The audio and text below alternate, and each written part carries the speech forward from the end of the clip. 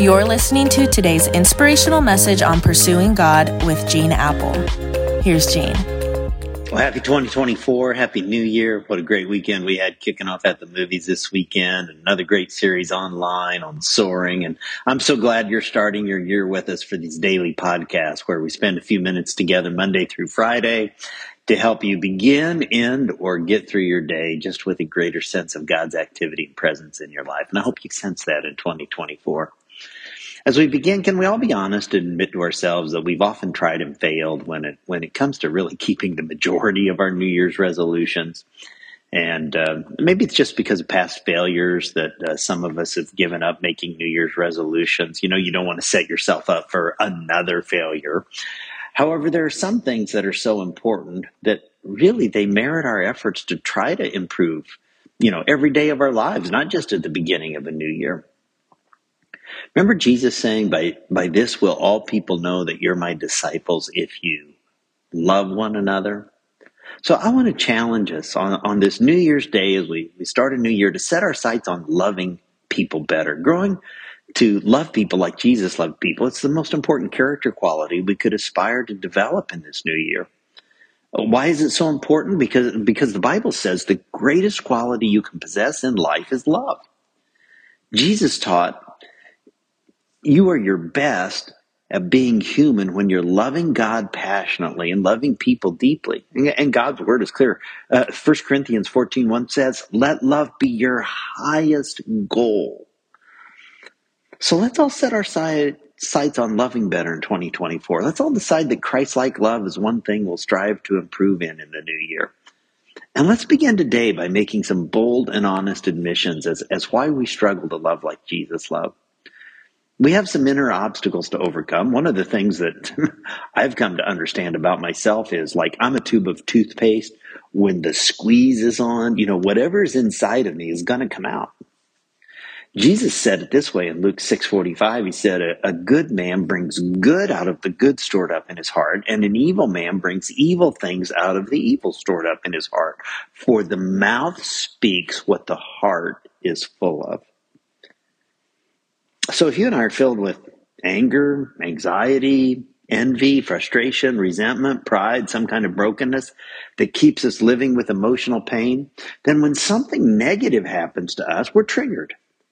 And that stuff just comes out. It squeezes out. It oozes out in unloving ways, such as harsh words, cutting, unsarcastic remarks, verbal attacks, causing our relationships to suffer and our souls to shrink a little more, diminishing our capacity to love like Jesus. In fact, when I dig a little deeper, I find the most dangerous word within me is a four-letter word.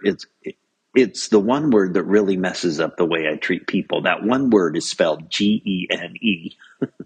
Gene is capable of being self-absorbed, and that selfish tendency expresses itself in unloving words and actions. To love more like Jesus loved, you and I need to be filled with the Holy Spirit because he can change the way that we react and relate to each other. When he's controlling our lives, he increases our capacity to be kind and patient and peaceful, good and self-control. But I admit sometimes I don't love very well.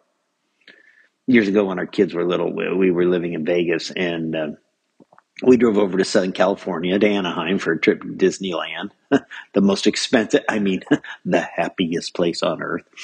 And it was one of those days where it seemed like everyone on the planet decided to go to Disneyland the same day, you know what I mean? And by the end of the day, after waiting in Disneyland lines and fighting Disneyland crowds and paying Disneyland prices, I was just numb. You've heard of an out-of-body experience?